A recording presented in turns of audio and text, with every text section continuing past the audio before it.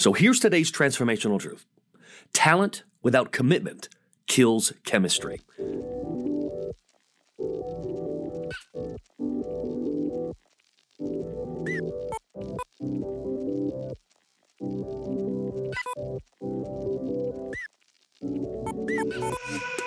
Welcome to the Transformational Truth Podcast, where we're committed to eliminating the obstacles that take the joy out of life and leadership.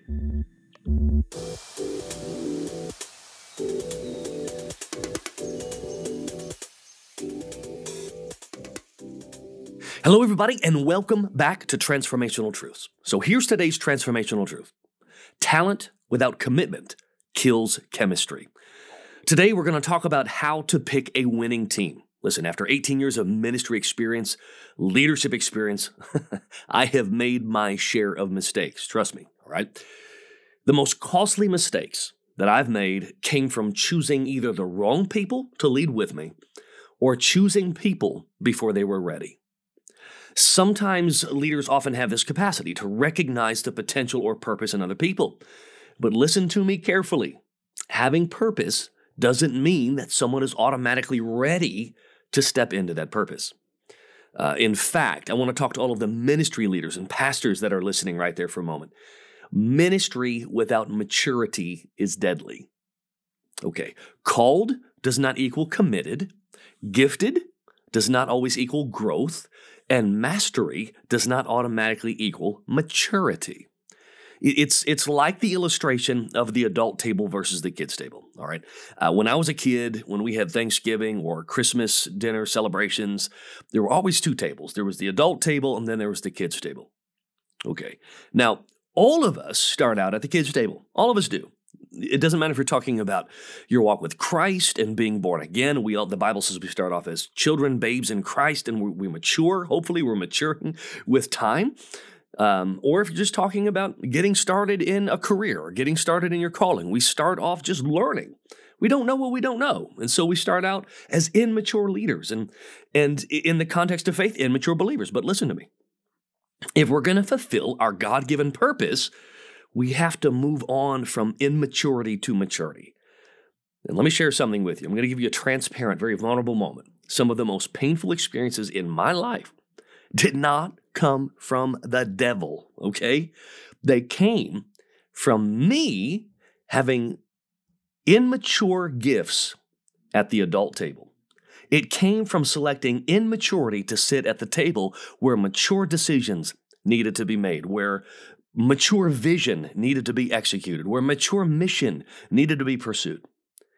That is probably the source of 90% of the pain that I've been through or experienced as a leader. Came from having the wrong people at the table, people who might be gifted, people who might very much be called, but they just haven't made the decision to mature in that calling. And so I want to share with you some keys to picking a winning team, some things that I've learned over the years, some wins, some failures, some successes, etc. All right, or as I like to say, we don't count wins and losses, we count wins and lessons. And I want to help you avoid making the same mistakes that I have made and maybe shorten the gap between where you are and really where God's called you to be. All right, so listen, if you're putting a team together or you have a staff position that needs to be filled, don't make the mistake of strictly hiring or selecting talent. Oh my goodness.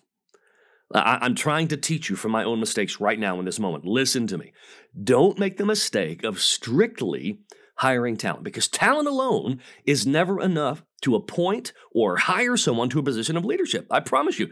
If you do, eventually you're going to be frustrated and irritated and you're going to wonder why everything's bogging down. You're going to wonder why, when you've got all of this talent, why things aren't moving forward faster or why you're not making a greater impact right where you are.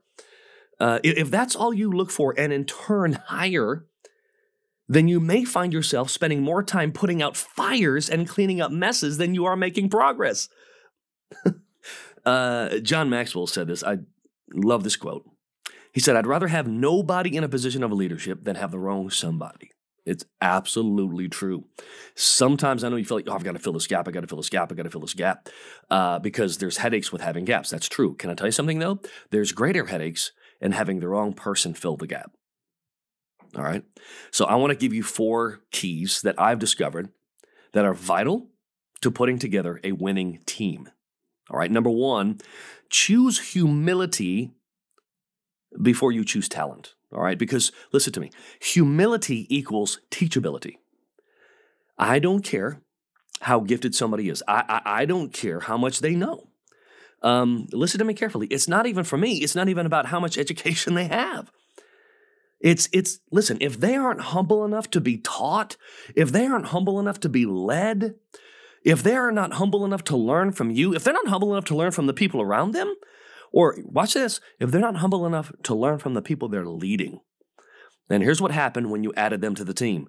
You put a lid on the area for which they're responsible, but not just that, you put a lid on the whole team. Okay? Because their lack of teachability begins to become the liability on that team and eventually the entire ministry or the organization. Listen, I have made the mistake of saying, man, what a talent. Let's get them on the team. And then I got the talent on the team and then realized something. They weren't teachable. They were prideful. They couldn't be corrected. They couldn't be told anything, that they were wrong or that they had made a mistake without them getting defensive or emotional or very, very, they would respond very immaturely. And then what happens is everybody else around them who genuinely cares about them and wants them to succeed, they get frustrated because no matter how hard the people around them try, they won't hear it. Humility before talent. Humility and teachability before talent. Okay? Because if you don't place humility and teachability before talent, eventually that position, that particular leader becomes a liability. All right? So listen, choose humility over talent. Number 2, choose integrity before talent. Oh, yes. Listen, a lack of integrity will always come back to bite you in the end, every single time. Before you make a permanent decision, watch them. Watch that potential person. Watch that potential leader. Watch that potential team member. Listen to the way they talk to people. Okay, do they treat them with honor? Do they treat other people with respect? Okay, or do they talk about people? Listen, if gossip and bad-mouthing people is just their norm, you've probably got the wrong person. Integrity matters. It absolutely matters. The way you treat people, the way you talk about people, the way you honor other people, that all matters. Okay? Are they loyal? Do they have loyalty? Is that a part of their DNA? It matters. All right, listen. Integrity means that they're willing to walk the line. I mean, they're willing to be honest about their mistakes instead of blame shifting and telling and always saying it's somebody else's fault. They're willing to own their failures and their mistakes. Now, but that also means as a leader, you have to create a culture where it's safe to fail. If you don't create a culture that's safe to fail, don't be surprised when people hide their failures. At that point, it's not always an integrity issue. At that point, it's a culture issue. It's our job as leaders to create cultures where it's okay to fail, and then it's their responsibility to learn, to be humble enough to learn from that failure. Listen, integrity is not perfection. Integrity is the willingness to say, I was wrong, I made a mistake, and I am now learning from that mistake. Integrity is saying, I'm willing to make right that which was wrong. Okay, that's integrity. Integrity is not always getting it right. Integrity is not perfection. Integrity doesn't mean we never fail. Integrity doesn't mean we never stumble or fall. Integrity means I'm willing to acknowledge the issue and make it right. The greatest example of this from the Bible is King David. King David messed up royally, right? He messed up multiple times, and yet the Bible says he was a man after God's own heart. Do you know why? In fact, the prophet came and said, if you will follow the Lord with integrity the way your father David did, then your throne shall be established, and you shall sit on the throne, and you'll have a descendant on the throne forever. Now, I took issue with that when I first read that when I was younger, just reading my Bible. I thought, man, what are you talking about? Integrity. David didn't have integrity, my Lord. David had an adulterous affair. David had the husband of the person he had an affair with basically killed. It was this huge cover-up. And yet the prophet said, if you walk with integrity as your father David did. And this is when I discovered something. David definitely had some character issues, don't get me wrong. But integrity is not perfection. Integrity is the willingness to admit my failure. Integrity is the willingness to come face to face with our failures, our flaws, our weaknesses, and say, you know what, that was me. I absolutely did that. And repent of that. Okay, that doesn't mean there's not consequences. That's not what I'm saying. I'm not suggesting there's no consequences for our bad decisions, because there are. Okay. But in the context of leadership, integrity means I'm willing to admit, you know what, I did. I treated that person poorly. Or you know what, you're right. I didn't put in a solid week of work this week. I didn't. You know what integrity means? You know what, I could have handled that situation differently. Integrity means, you know what I did? I gossiped about that person. That was not leadership. I did not use my words to honor. I used my words to hurt. All right, so listen, choose integrity before talent. Absolutely vital. Number 3, choose faithfulness before talent. Oh, goodness sakes. Listen, if you're any kind of leader, especially a church leader, a pastor, leading at the local church level, then when it comes to putting together a leadership team or hiring your first staff members, give them a season of serving, okay? And just watch them. How do they serve? Okay, if it's or if you're a business owner, maybe it's an internship. Watch how they serve. How do they handle themselves before they get a paycheck? Are they faithful? Do they just show up? I mean, half of leading and being impactful is just showing up consistently. Are they faithful? Because listen, I have selected some talented leaders that barely showed up, you know. I think the Bible calls these hirelings, like as long as things are good for them, they'll be present. But when things get hard for them, they're out. That's not leadership. All right, so ask yourself the question. I could see they're talented. Talented is easy to see. Faithfulness, not as easy to see.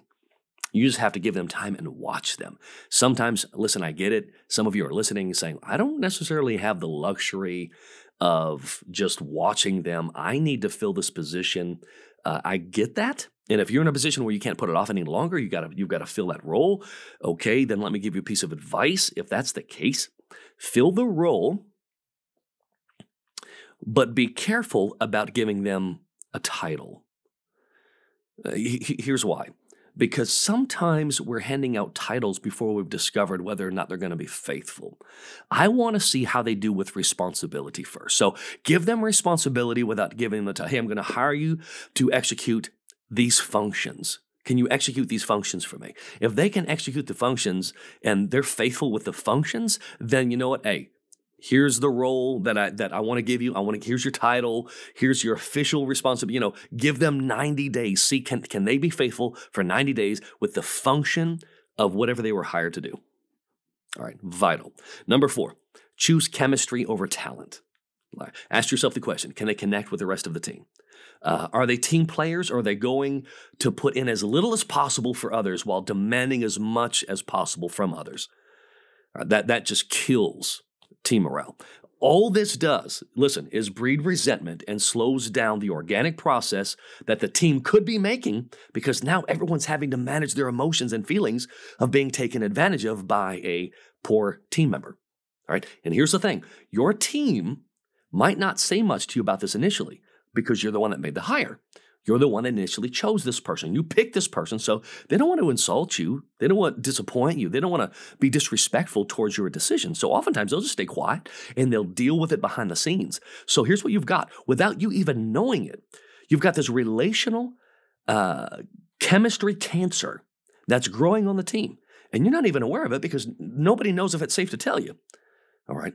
If you're not being intentional about checking in on your team chemistry, you might find out too late, after a bunch of damage has already been done, that there's resentment on the team, that there's the chemistry is being killed on the team by this individual.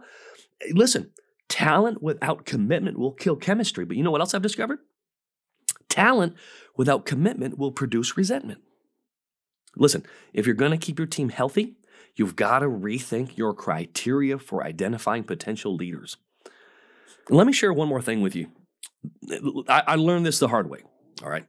I have discovered that just because someone is present does not mean they have not already quit, all right? It is possible to quit on the inside but appear to keep working on the outside, right? It shows up in their attitude, and eventually it shows up in their actions. And trust me, there's nothing worse than trying to work with leaders who quit on the inside, but keep working just to get a paycheck on the outside, because at that point, they're just putting in enough to look like they're still on board or with you, when in reality, they checked out a long time ago. All right?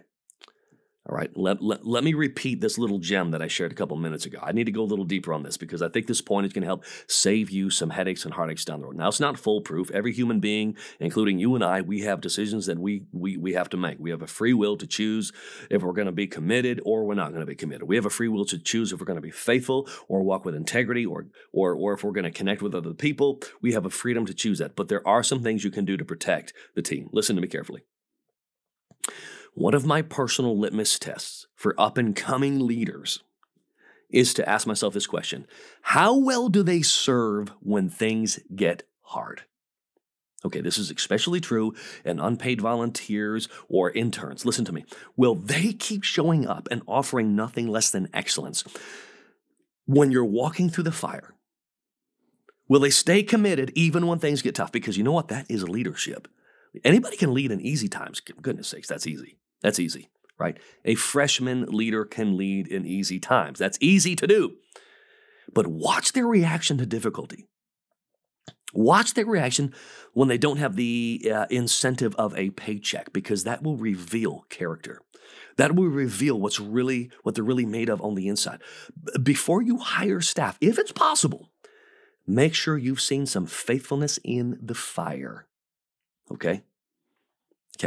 That might mean if you're a for-profit business that you have to start offering some internships first, so be it. But if you're in ministry, that means just seeing how they volunteer first.